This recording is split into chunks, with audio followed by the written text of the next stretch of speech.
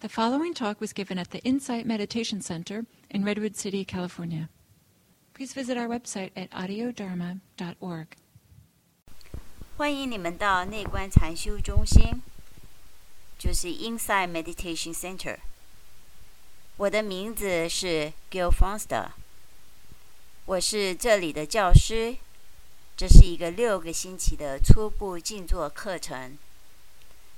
在这课程中，我们将着重于用心静坐，也就是mindful meditation。不过我要讲的大部分可以运用在日常生活中。打坐时的经验与生活中的经验非常相似，很难分开的，这一点是相当重要的。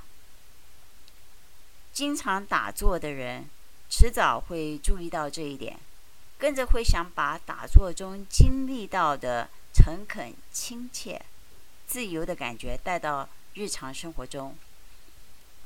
常常想，为何只有在打坐时才感到自由呢？为什么只有在打坐时才有平静与快乐呢？那我们的难题是如何能在生活中同样经历到这些美妙的境界。这并不表示你要像行尸走肉一样看起来没有什么感觉。很多人一想到修炼打坐的人，就联想到沉默安静。那刚好很多人一向认为我是一种沉默安静型的。其实我是无法代表那些很热情的修炼人，我本来就是这个样子。最主要的是在佛修中，还有在我们这里修炼时，并不是要把自己变成另外一个人，而是要得到自由。所谓得到自由，是能自在地依自己的本质生活，而不被其他多余的事所困。在佛修中，我们最关切的是那些会带给你或你身边的人痛苦的事。当你修炼用心静坐，那些对你造成困难的原因和条件会慢慢的脱落掉，剩下的并不是一无所有，而剩下的是一片快乐、安和、平静。剩下的是对我们的生命能更深入的观察、了解与智慧。我们并不是只有信佛才能对事用心，但是只有用心才能学好佛。那用心是学佛的关键，这是一个蛮有趣的事实。因为佛教中要求的并不是一些教理或信条，而是要加强自己的注意力。我小的时候，我妈妈常对我说 ：“Gil， 你要注意哦。”我大部分时候都没有听进去，就好像其他小孩一样。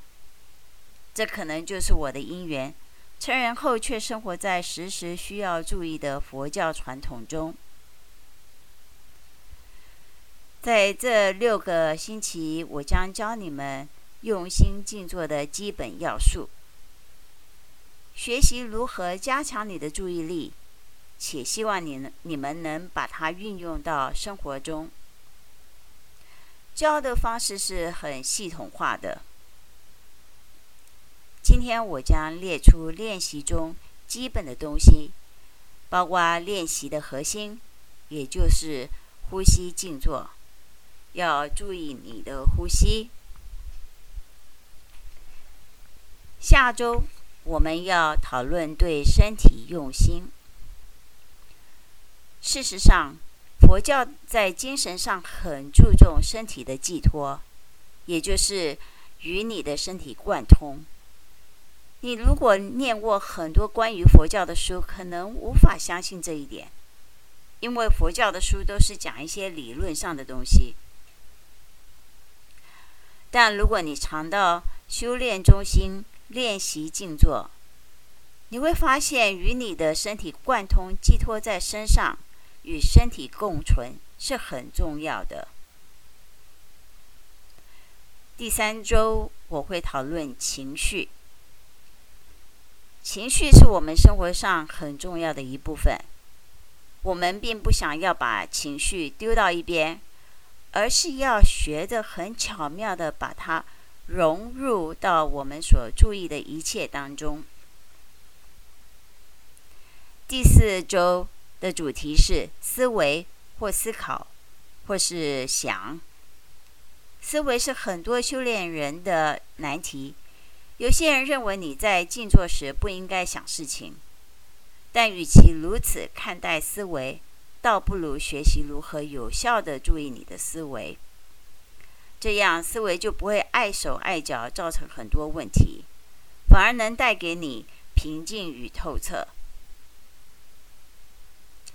第5周我们会讨论心思。心思与我们所谓的思考或思维并不一样。这个礼拜是个蛮重要的一个星期。最后1周我们将会讨论很多关于如何把我们的修炼运用到日常生活中，如何能更上一层楼。那么这就是我们6个星期的课程，几乎每个星期都会发些讲义或作业，最主要是给你们用来复习我在课堂上教的，还有提供一些练习，这样可以加强你所学到的经验。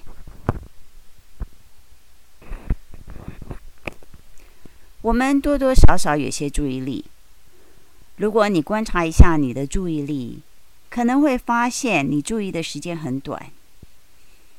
有时你会因为想到未来过去，或做白日梦而分心。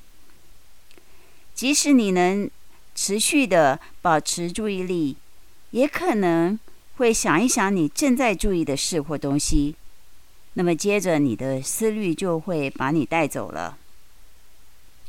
例如我讲了一些很动人很惊心的事，那么你可能开始想我刚讲过的事，而没有注意到我继续讲下去的事。如果你回想我刚说过的话，那么照理来说，你已被卡在那一刻的经验中。本来你正在注意，但因为某事把你扣留在那时的经验中，你就无法继续注意到下一刻所发生的事。这是一个很有趣的现象，因为使我们分心的那一刹那是个要件。这个要件可以帮助我们看出是什么事能推动我们，我们有什么价值观，我们担心的事是哪些事，放不下的是哪些，还有很多跟自我了解有关的东西。因此我们要学习如何观察，到底什么事会干扰我们的注意力，我们会被卡在哪里呢？什么事使我们很难集中注意力？因为我们被卡住的地方，也是我们会感到压力的地方。你们很多人知道我教的这个修炼用心的课程，很多的医院采用它作为减低压力的办法。很多人到这附近的各大医院里上一些减少生活压力的课程，虽然他们不提佛教，去上课的人也一点都不知道所学的一套是从佛教中来的，这倒是蛮有意思的。我们被卡住的地方，可以让我们了解自己最可能受苦的地方，或是生活上最有问题的地方。那么我们就开始注意，要搞清在什么情况下我们的注意力会被打断呢？打坐的人有时认为这些干扰是不好的，干扰听起来就不是什么好事，就如我被干扰了，或我被卡住了。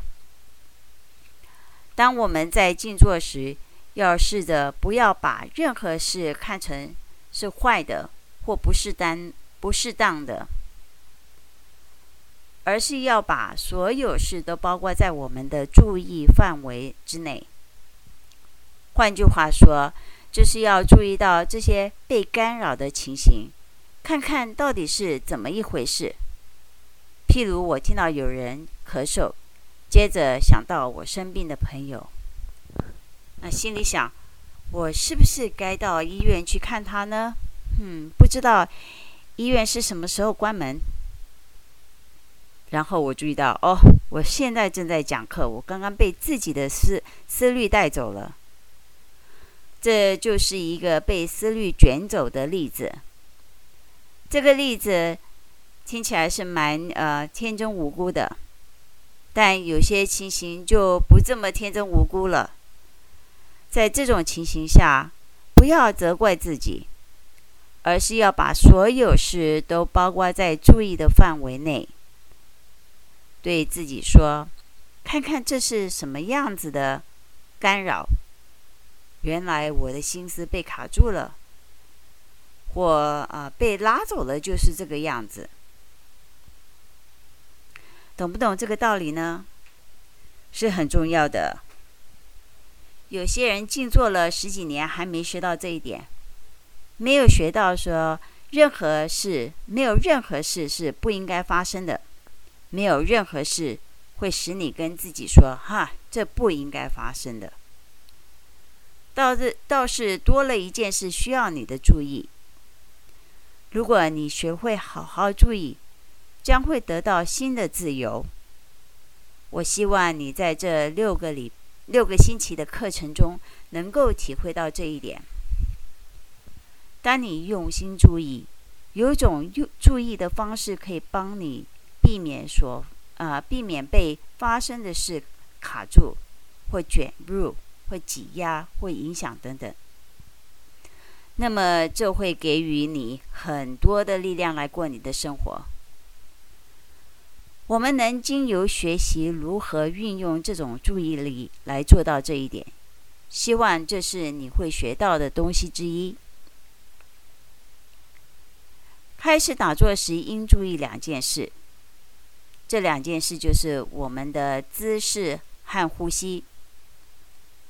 好的、稳定的、很用心的姿势会对静坐有所帮助。你有时可以看到，当一个2、3岁的小孩对某些事发生兴趣，他会挺起身体来，很注意的观察。你可以看到一股力量很自然的呈现出来。有时在大人身上也能看到这种情形，但在小孩身上可以看得比较清楚。你静坐时也可以像在看电视一样懒懒散散地坐着，但如果你能运用身体来增强你的注意力，你的收获会更大。因此在打坐时，我们不只是要从精神上下功夫，也要从身体上做起。过一会儿我会对此做更多的说明。打坐时要运用到呼吸。呼吸有个特性，呼吸是延续性的，我们总是在呼吸，因此可以将打坐与呼吸联系在一起。而且呼吸有一种韵律感，一进一出，来来去去。事实上，我们的心思比较容易专注在一种有维系变化的事情上。就像当你的眼睛盯在一个点上，且一动也不动，其实你并无法看得很清楚。眼睛必须稍微动一下才能看得清楚。当你打坐时，如果顺着呼吸的韵律，就可以跟随着呼吸进进出出的改变，比较能够做得好。呼吸与我们的情绪生活、心理生活、体力的情况都有很大的关系。我们如何生活跟我们的呼吸会互相影响。举个例子来说，当你害怕时，你觉得呼吸紧迫；当你很放松、快乐时，呼吸也会变得轻松顺畅。如果你很紧张，你可能呼吸得快一点；如果你放松下来，你的呼吸也会缓慢下来。呼吸会因很多情形而变化，一部分原因是身体要依照情势来控制氧气供给的多少。当你被一只狮子攻击时，你需要很多氧气，你的呼吸会因而改变。所以你如果跑得很多，你的呼吸可能会变得很急促。当一个人把他的注意力放在呼吸上，一吸接着一吸，他的注意力和呼吸会有一种互动的作用，这通常会有一种安稳的效果。大部分打坐时注意呼吸的人会发现自己变得比较安稳平静。打坐时变得安稳平静是很好的，但这并不是我们并不把它当成用心静坐的目标。我们主要的目标是运用注意力。有时你在静坐时变得很烦躁，要记住我们的目标是注意到这种情形，把这个情形包括在我们静坐的范围内，让我们有心的注意这个烦躁，这会对你有很大的帮助。譬如在你生活中有些事还未好好检验过，你总是与其保持一段距离。那么当你静坐时，放松下来，降低你的警觉心，这时一些你一直在保持距离的事就会渐渐的浮现出来。你心里可能想，不好了，我现在必须面对它。接着呢，你就烦躁起来，心里想，我在打坐，要保持平静。然后呢，你因自我批评变得更加烦躁。你应该把这些都包括在你静坐的范围内，对自己说，我现在可以看看烦躁是个什么样子。呼吸有安稳的作用，因为它是一直持续下去，进进出出，是个训练自己存在此时此刻的好方式。用心静坐的诀窍是在于如何让自己存在于现在。你会很快的发现，存于现实是一件很难做到的事。你的心思好像有自己的想法，它会随时把你带走。我们要试着训练心思，使它能存于此时此刻，来注意现在正在发生的事。从佛教的观点来看，你是可以找到生活上所需的一切智慧、内观觉晓。但只有活在现实，才能寻找到这些东西。你如果不活在现实，就无法获得这些智慧。在呼吸中，你要训练自己能平静地把心思稳定下来，使心思能够足够的专注，以至于能安顿在此时此刻。呼吸静坐有很多用处和益处，我认为它是个基础。从这基础，我们会将注意力扩展开来，最后整个生活都会被包括在内。那么这个星期我们从一个很小的地方开始，也就是呼吸，接着下个星期是身体，然后是情绪，然后渐渐的扩大开来。到了这个课程结束时，我希望你们对如何把这非反弹性、非批判式的注意力带到你生活中的每一方面，这就是我们的目标。我现在要谈一点关于静修的姿势。在坐的静修中，基本上有2种主要姿势，一种是坐在地板上，双腿相叠；另一种是坐在椅子上。你可以任用其中一种。2种姿势比起来，坐在地板上要好一些，但坐在椅子上也可以。佛教界相信将来会有来世佛。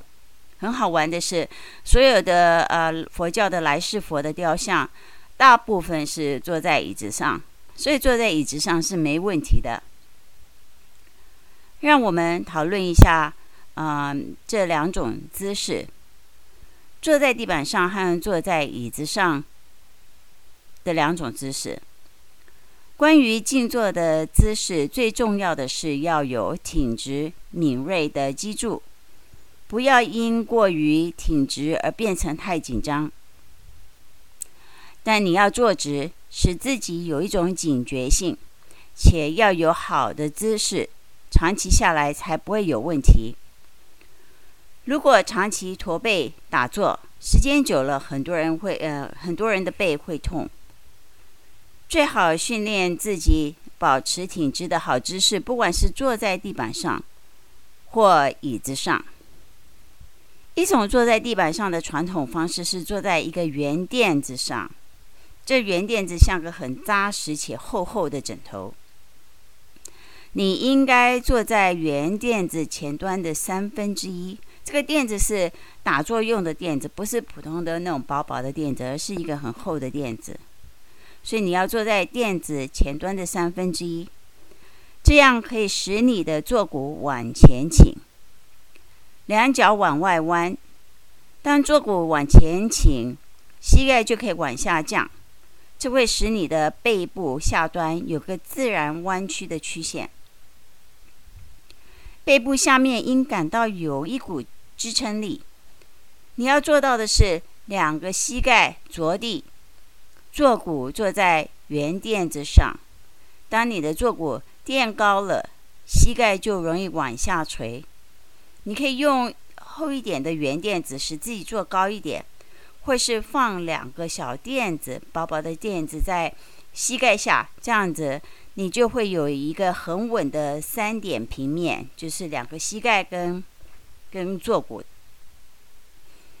这会比坐在椅子上还要稳。当你坐在地上，我建议你2脚不要相交，而是脚弯起来，把一只脚放在另一只脚的前面，这样会比较舒服。那有些人可以打莲花坐或是半莲花坐，但这对大部分的人来说太难了，你必须练一段时间才能做得到，但这会很值得的。如果你是坐在椅子上，绝对不要2脚相交，而是应该2脚平行放在地板上。如果你的腿太短了，可以在脚下放个垫子来支持脚。最重要的是不要让你的膝盖高于你的臀部，因为这会使你的背往后仰，久了会伤到背。最理想的是你的膝盖稍微低于你的臀部或与其一样高。有些人喜欢把脚稍微打开，如此做的平面较广一点，你也可以试试看。如果你是坐在地板上，还有其他几种不同的方式。一种是坐在小凳子上，这种凳子是一种打坐专用的凳子，不是平常的一种凳子。你首先跪下，把凳子放在你的身后，把凳子跨在2脚上，然后坐到凳子上。另一种方式是将打坐的圆垫子放在侧面，也就是那个比较厚的比较宽的那一面，好像把它站起来了。然后2脚跪下，垫子放在你的坐骨下，然后坐在垫子上。挺直的背是很重要的。有一个方法可以帮你达到这个目的，将两手放在臀部两边，把自己从椅子上或垫子上用力推起。当你放手时，将肩膀往后挪一下，你会发觉这样子可以做得比平时还要挺直。你若是坐在椅子上，尽量不要用靠背。但很多人身体上有各种问题，需要的话还是可以用。不用椅背有很多原因的，其中之一是你可能会很舒服地靠在椅背上，接着就睡着了。另一个原因是比较微妙的，在佛修中，我们要试着发展自立的能力。我们的身体和情绪是相关联的。当你的身体能独立起来，你会发觉你的情绪和身体也较能够自立起来。如果静坐时，你的身体依靠着外物，虽然是一件小事情，但你可能较难醒悟出想要获得的自立。如果因身体上一些问题需要用靠背，尽量用越低越好的靠背。你可能可以用一个小枕头塞在背部下面给予支撑，上半部的背就不要靠在椅背上。但如果你的身体真的是需要靠背，那么用靠背也没有关系。有一位在这里教课的老师，因为身上各种旧伤，他大部分是躺着静坐，因此躺下来静坐也是可以的，只是较难避免睡着了。好，那么坐直了，双手可以放在很多地方，只要感到舒服就好了。传统上佛修姿势是把双手相叠放在肚脐前，悬空着，不要靠到身上或任何东西。两个大拇指轻轻地相碰，这是一种古典的方式。很多人将手放在膝盖或大腿上，手向上或下都无所谓。重要的是，当你把手放在两旁或膝盖或大腿上，如果手放得太低，很可能把肩膀拉下来，久了会拉伤某些肌肉，或者使你驼背。若需要的话，你可以用一个小枕头垫在手的下面。在古书中常讨论把头放正的重要性，听起来很奇怪，还有什么地方可以放你的头呢？但是常有人把头往前伸，下巴凸出来，或是往一边歪。最主要是要保持头的正直。古时候的人说，你的耳朵应与肩膀排齐，就是如此，而不是往前倾。还有佛修里认为，当你的下巴往上翘，那表示你已经迷失在你的思虑中。如果你把下巴拉下来一点，会减少你的胡思乱想。那么有些看法认为，打坐时把下巴拉下来比较好。如果你将脊柱和头骨之间的空间稍微打开，也可以得到同样的效果。我是比较喜欢用打开空间的方式来做。在静坐传统中，我们教大家把眼睛闭起来。其实眼睛闭起来是不需要的。有些老师教学生如何睁着眼睛静坐。当你很想睡觉时，有时候我们会要你们睁着眼睛做。普通我们都建议你们闭着眼睛做。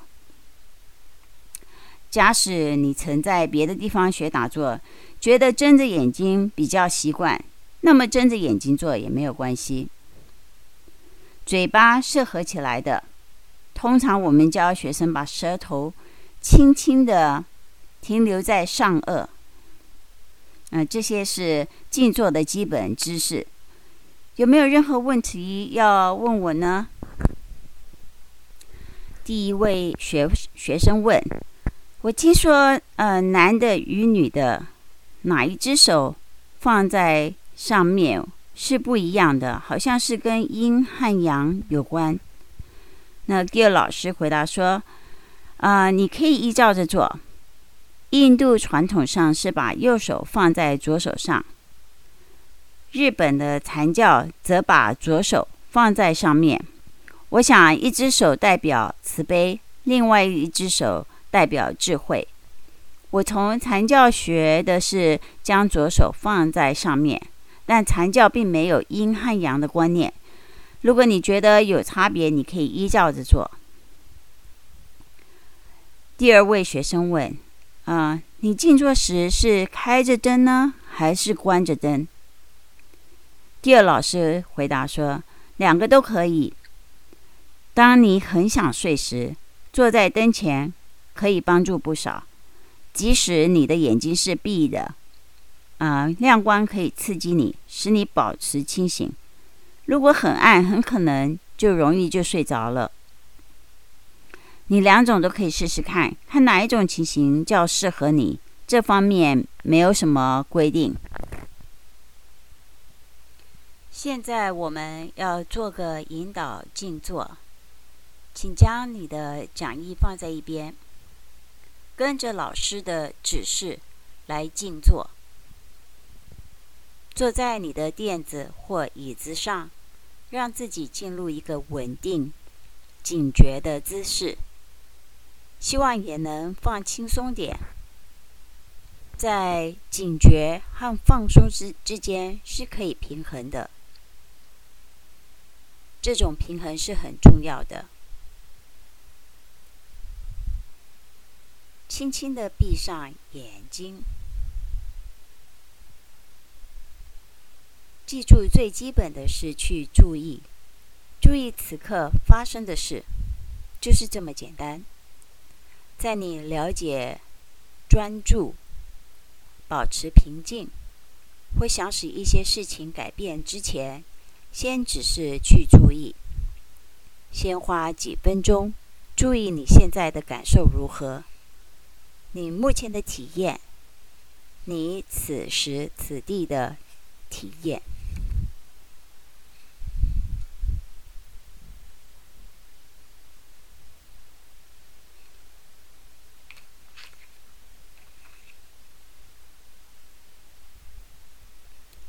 当你把注意力放在此时此地，要停留在此时此地，容不容易呢？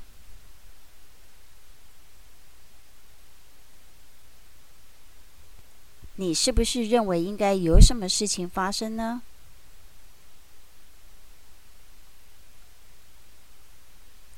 除了只是去注意，是否还应该做些什么呢？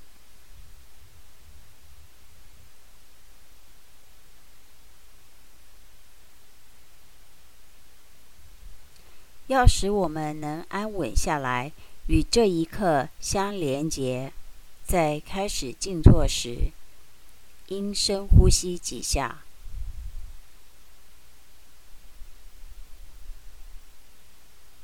深深的吸进，当你呼气时，放松你的身体，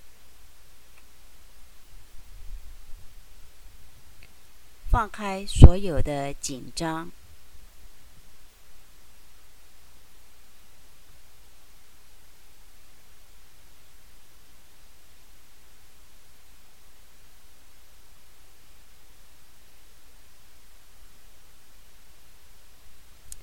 现在让你的呼吸恢复正常。在做这个用心静坐时，我们并不用任何特殊的呼吸方式。假使你学过瑜伽或其他特殊的呼吸方式，我们并不采用这些特殊方式。我们只要很自然的呼吸。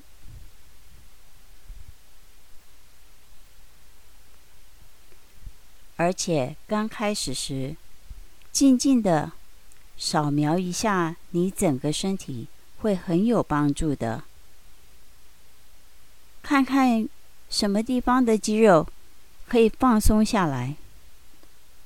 可能的话，让你的前额、眼睛都变得松弛。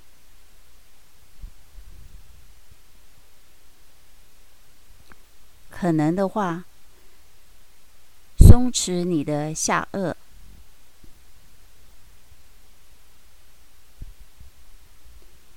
有些人觉得让嘴巴张开，然后让牙齿慢慢合起来，或让嘴唇慢慢合起来，可以帮助放松下颚。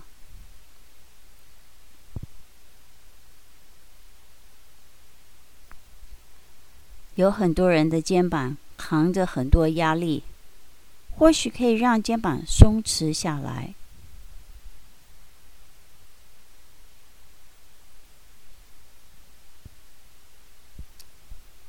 也许你可以放松你的胸口，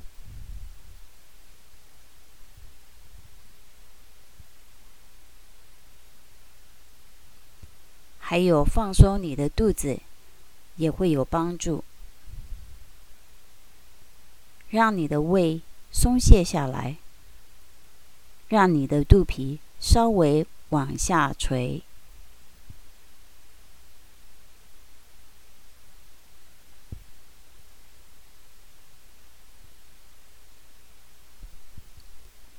一开始，先深呼吸几下，然后慢慢恢复正常的呼吸。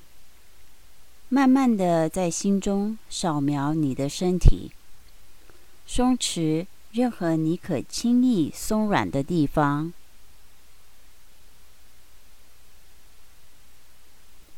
接着看看能不能对你的身体有一个大体的感觉。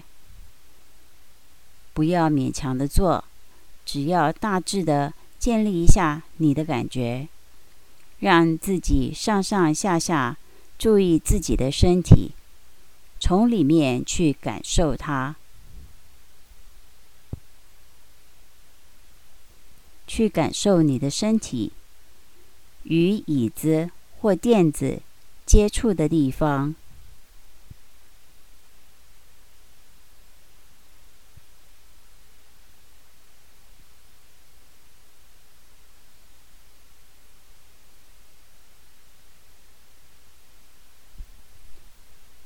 然后经由你的身体来感受你的呼吸。你的身体是怎么知道你在呼吸或感觉到你的呼吸呢？当你在呼吸时，你的身体有什么变化？有什么地方动了或改变了？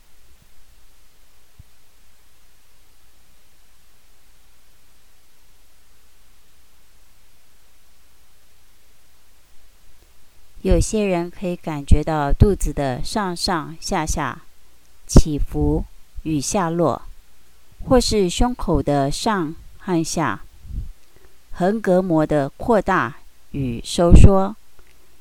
有些人可以感觉到空气从鼻孔的进出。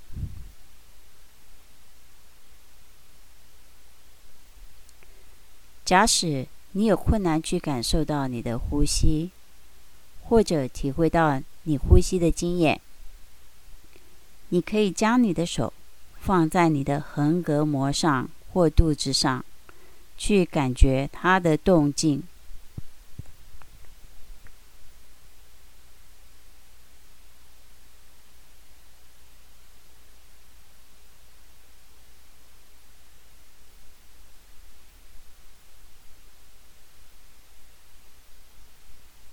把你的身体上最能感受到呼吸的地方当作你的根据点，你将要在此一据点培养自己逗留在此一刻的能力，去感觉其中的变化，空气的吸进与呼出。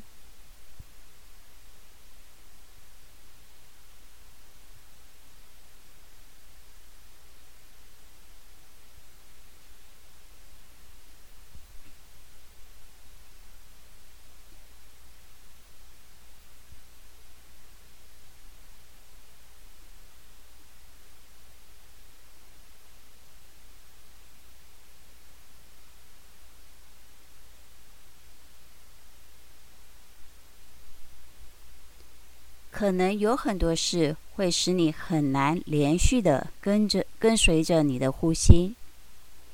不要为这种情形紧张，最主要是要知道目前的情况。要知道，我很容易被干扰，我很容易分心到其他的事。只要知道就好了。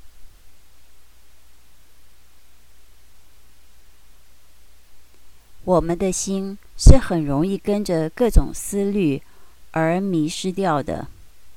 当你一发现这种情形，就轻轻地微笑着把你的注意力拉回到你的呼吸上。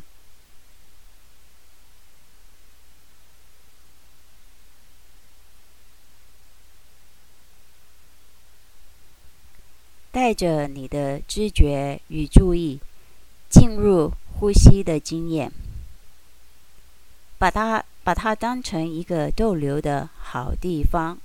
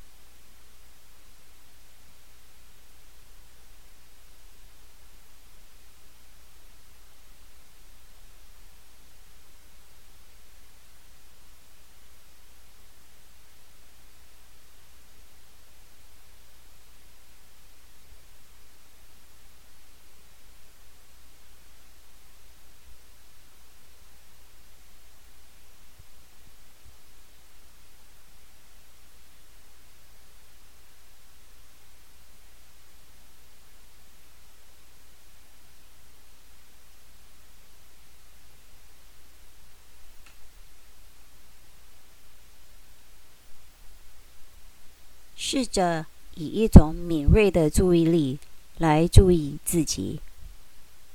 当你迷失在思虑中，便温柔地、放轻松地回到呼吸上。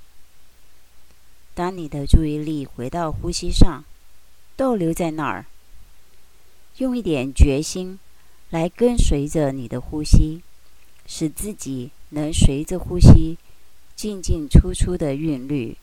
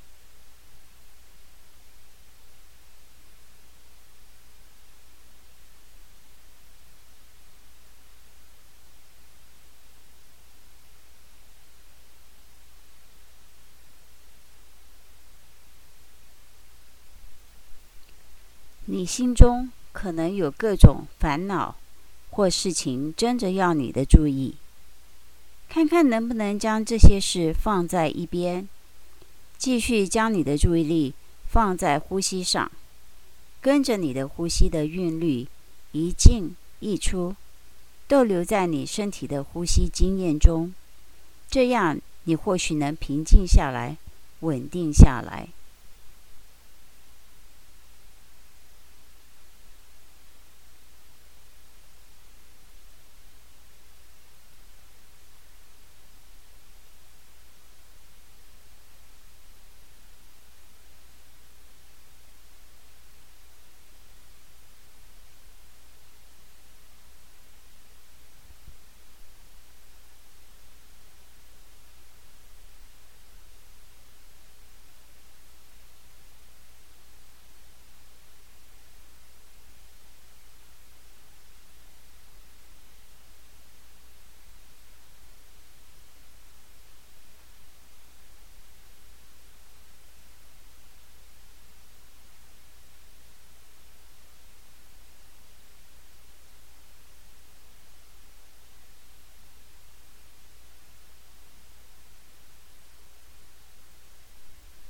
有些人觉得在心中轻轻地打个标记，可帮助自己专心。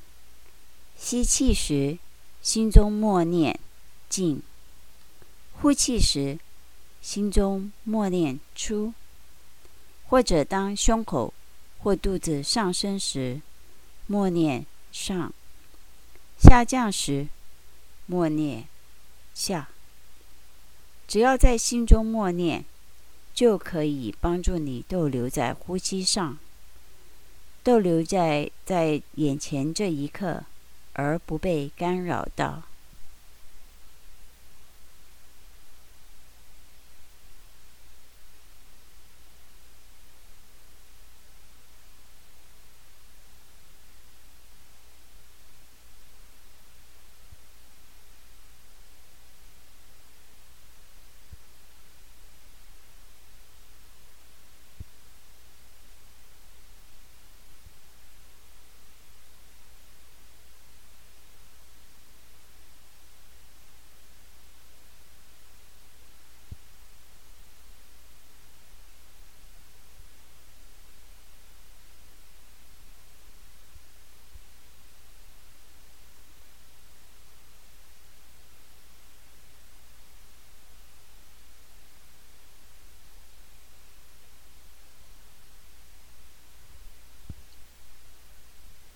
我们将再多做2分钟，在这2分钟，看看你能不能跟随着呼吸。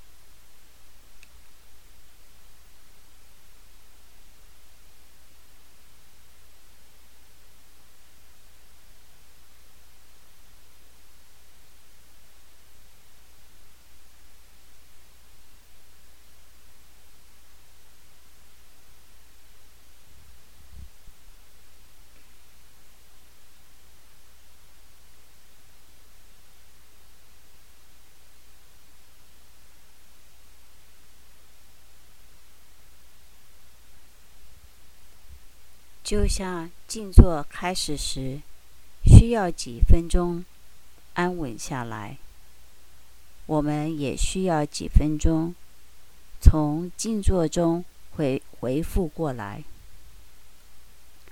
最简单的方法是深呼吸几下。当你深深的吸气时，感受一下你的身体，然后你可以慢慢的睁开眼睛。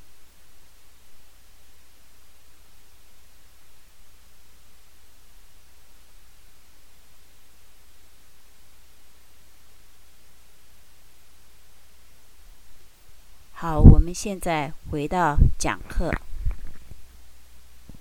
我要强调一件事，在用心呼吸的静坐训练过程中，有时好像做不好，即使在这种情况下，它还是有用的。当你试着跟随你的呼吸，可是又做不好，你可能跟自己说，这静坐我做不到的。当你觉得做不到时，要记得主要的目的是运用你的注意力，而不是跟随你的呼吸。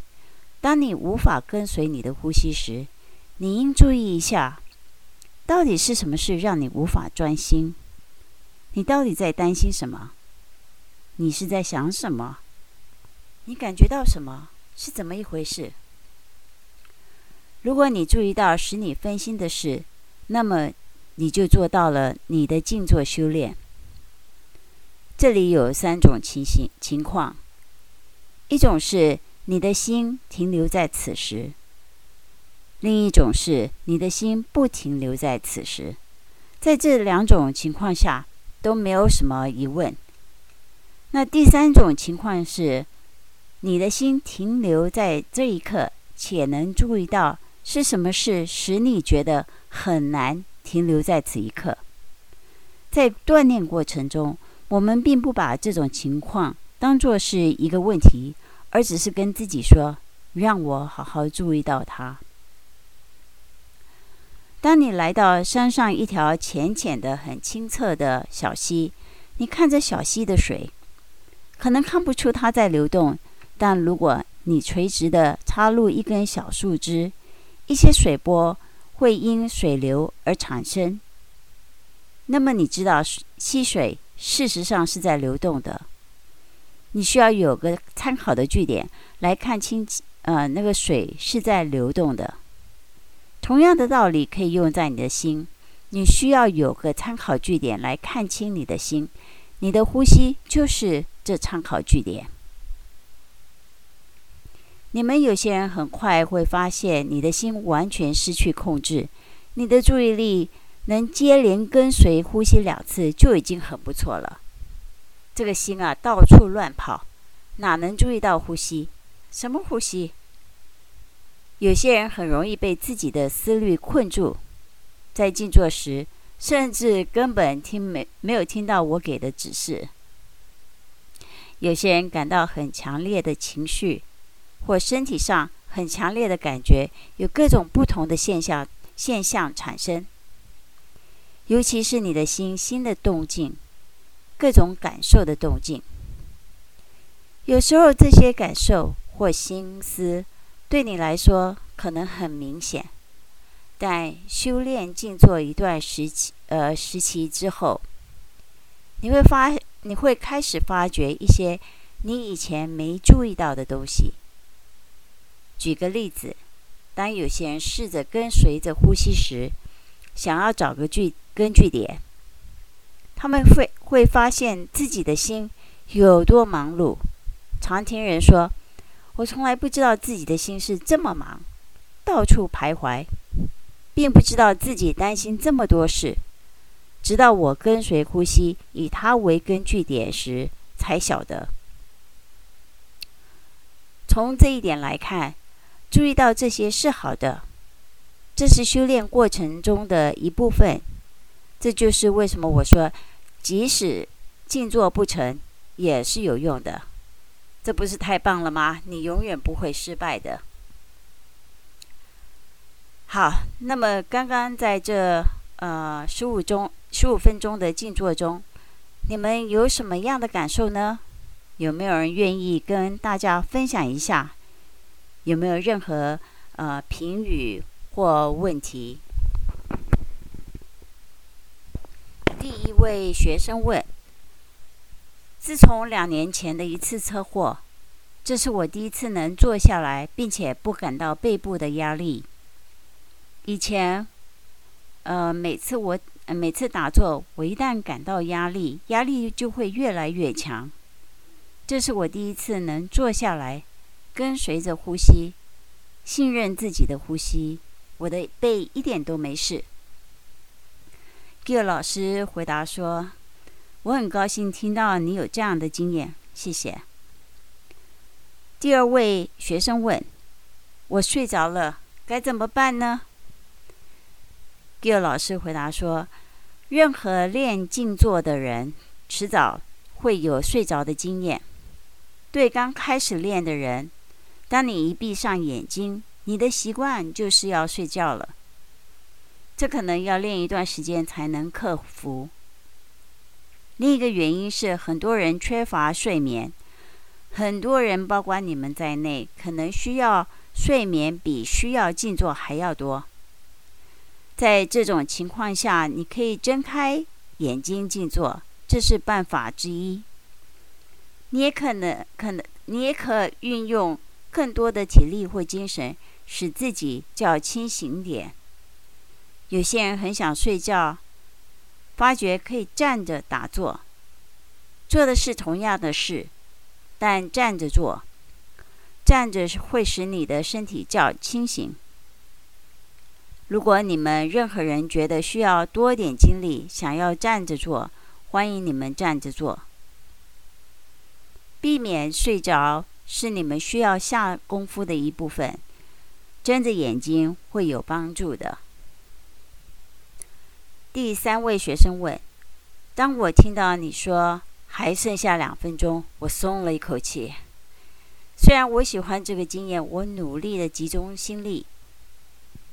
你有任何可以帮助我的建议吗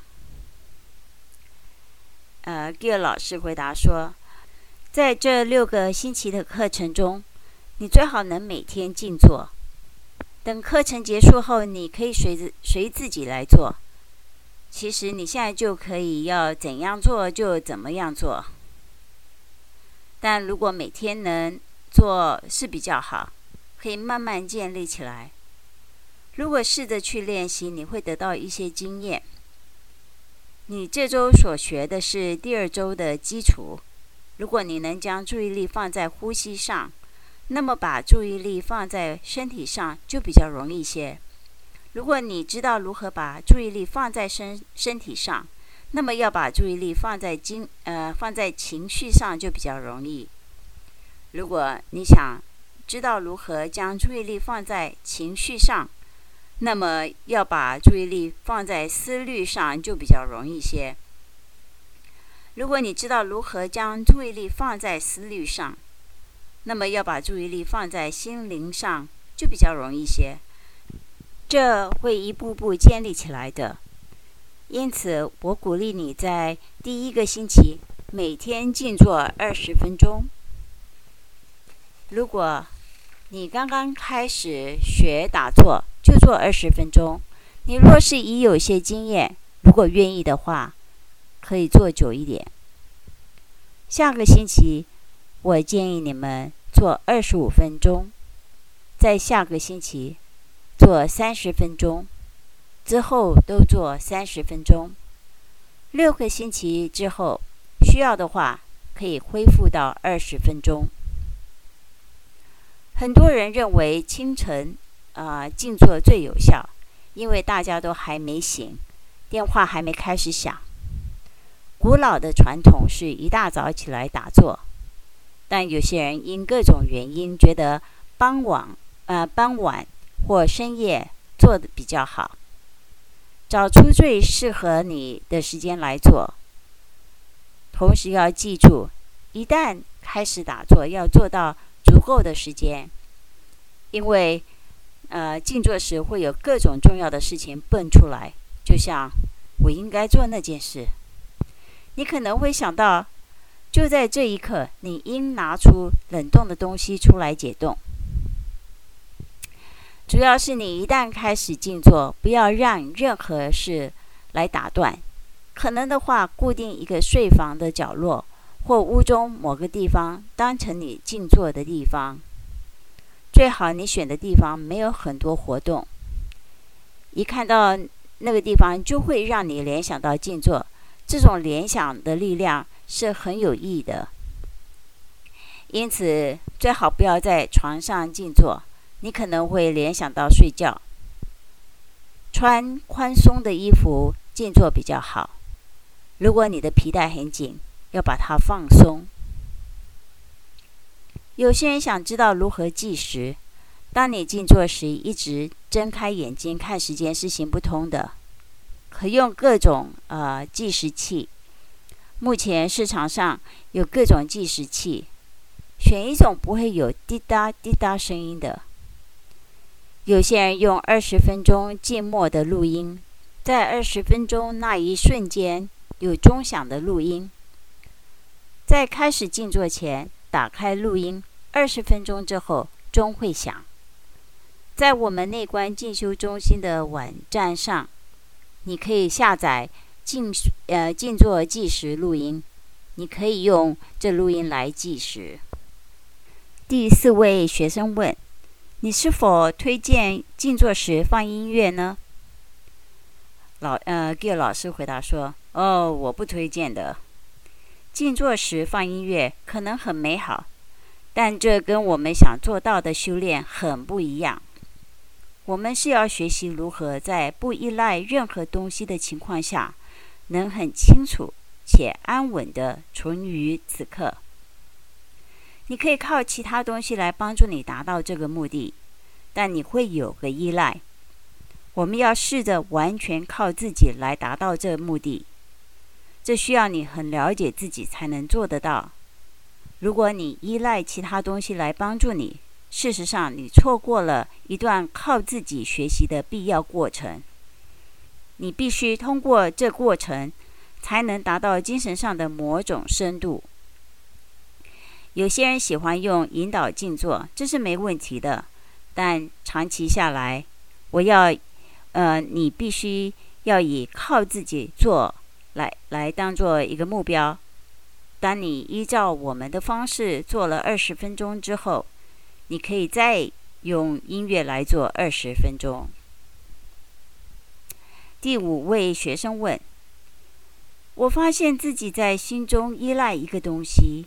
以前有人跟我提到数着呼吸打坐，这个方式使我能紧跟着我的呼吸，这算不算作弊啊？Gill 老师回答说，是可以这样做的。我们把这方法当成是一种专注的训练。我在学禅宗时，做这种数呼吸的方式好几年，是个很好的训练方式。与其把这种练习看成是种注意力的练习，我把它当作是一种专注的练习。不过，当有些人的心思完全失去控制，我就教他们用这个方法。用这方法时，通常是从1数到10，每个呼吸数1个。等你数到10时，再从1开始数。你若忘记数到哪里，不要试着搞清楚，再从1开始数就好了。如果你已经数到12或13，那表示你已经分心了。传统上，我们是用心中标记来代替数数字，用简单的标记像进、出或起、伏。一颗停滞的心会发生问题，这颗心会很自然地去想事情，很难不想事情，且容易被困在一些思虑中。我们可以做到的是给予一些很简单的思虑，给一个名称或标记，让你的心有所寄托或有个目的。这样你就不会到处徘徊。在呼吸的过程中，当你吸入时，默念进；呼出时，默念出。要轻轻的，轻到好像没做什么，就好像一股轻烟在鼓励你逗留在那里，体验这吸进呼出的感觉。有些人喜欢用我在亚洲教的方式，随着肚子上升或下降，默念起、伏，这样你的心没有停滞，而是参与呼吸的过程。有些人认为这对他们帮助不少。身体上很多慢性疾病都会因为生活上的压力更加恶化。虽然压力不是造成这些弱点的原因，但不管你的弱点是胃还是心脏，压力总会把它找出来。静坐可以让你放松下来，减少压力，以至于使那些毛病减轻。不过我不是医生，所以不能担保。不过比这些更好的是，当一个人真正的安稳地存在于此一时，专注目前的一刻，我们不但不产生压力，还有相反的作用，会开始产生各种化学反应，增加精力和好的情绪来自我医治这些弱点。这些好的经历是对身体有很多好处的。你会找到喜悦、快乐、很玄妙的宁静，还有活力。这些都会帮助我们与自己的身体更密切，且有医疗的作用。即使我们不能确定它是否能对哪一特定问题有帮助。至于呼吸方面，照着你平常呼吸的方式呼吸，通常都是稍微浅而快。你只要注意到你的呼吸，跟自己说，我要学的是去注意这呼吸。哦，是这样，快而浅。不要改变你的呼吸，而是去注意它，给予空间，让一切慢慢的展开来。让我用个故事来比喻这个情形。如果你走进一个只能容纳2个人的电梯里，结果里面已有4个块头很大的人，而且这些人脏脏的，还有股臭味，你站起来直到他们的腰围。这时你可能觉得被封闭住，若能逃出电梯就很高兴了。接着呢，假设你和这4个人进入一座很大的教堂，你们5个人分散到教堂中不同的角落。这时你对他们就不会那么在意了，因为你没有被挤压着。同样的道理可以用在心上。如果你心中同时有很多事，这颗心会很忙碌、超凡、很执着、很放不开，就好像被挤压着、被封闭起来，很不舒服。当我们加强自己的洞察力或注意力，这就好像给予你的心更多的空间。洞察力或注意力会给你一种开朗的感觉，你更能集中心力，你的洞察能力或注意力更强，你的心胸会更宽大，那么你的心就可以容纳更多事。在这种情况下，你与这些事的关系跟当你的心被挤压着的关系比起来是很不一样的。当我们打开心胸，心中一些事才有空间来解开，来进展。有些事会被解决掉，有些时候只是需要给予空间来明白有什么事在心中，只要注意到，让它存在。这就好像从装满水的洗澡盆里拔掉塞子，水会流光，心中的压力也会消失。其他事会在这空间成长发展，包括一些美好的本质，像智慧、明察力、诚恳、耐心和专注。很多东西可以在那空间里发扬光大。把你的洞察力和注意力带到此时此刻，学着如何在注意中放松下来，如此你能轻松地面对正在发生的事。即使眼前的事让你感到很不自在，放松地去注意你不自在的地方，这会开拓更多的空间。我希望很多练静坐的人学到的是去信任自己内在的智慧。这内在的智慧会慢慢地揭开健康之道，就好像一股内在的动力往健康的方向推。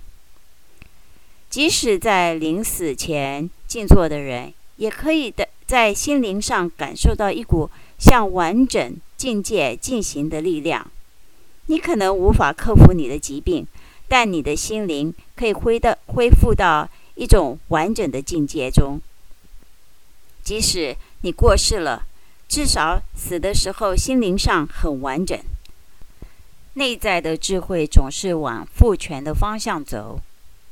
你大部分要做的是减少自己给内在智慧的障碍。静坐的是一个办法，但是如果你不呈现在此时，活在此一时，你就无法减少障碍。你必须呈现在此时，然后才能减少障碍。注意你心中到底有什么事，且放轻松的去注意，将所有事都纳入你注意的范围，然后轻松的面对所有注意到的事。这要花点功夫才能做得到。好，谢谢你们来参加。下个星期我们将讨论如何把身体包括在静坐中。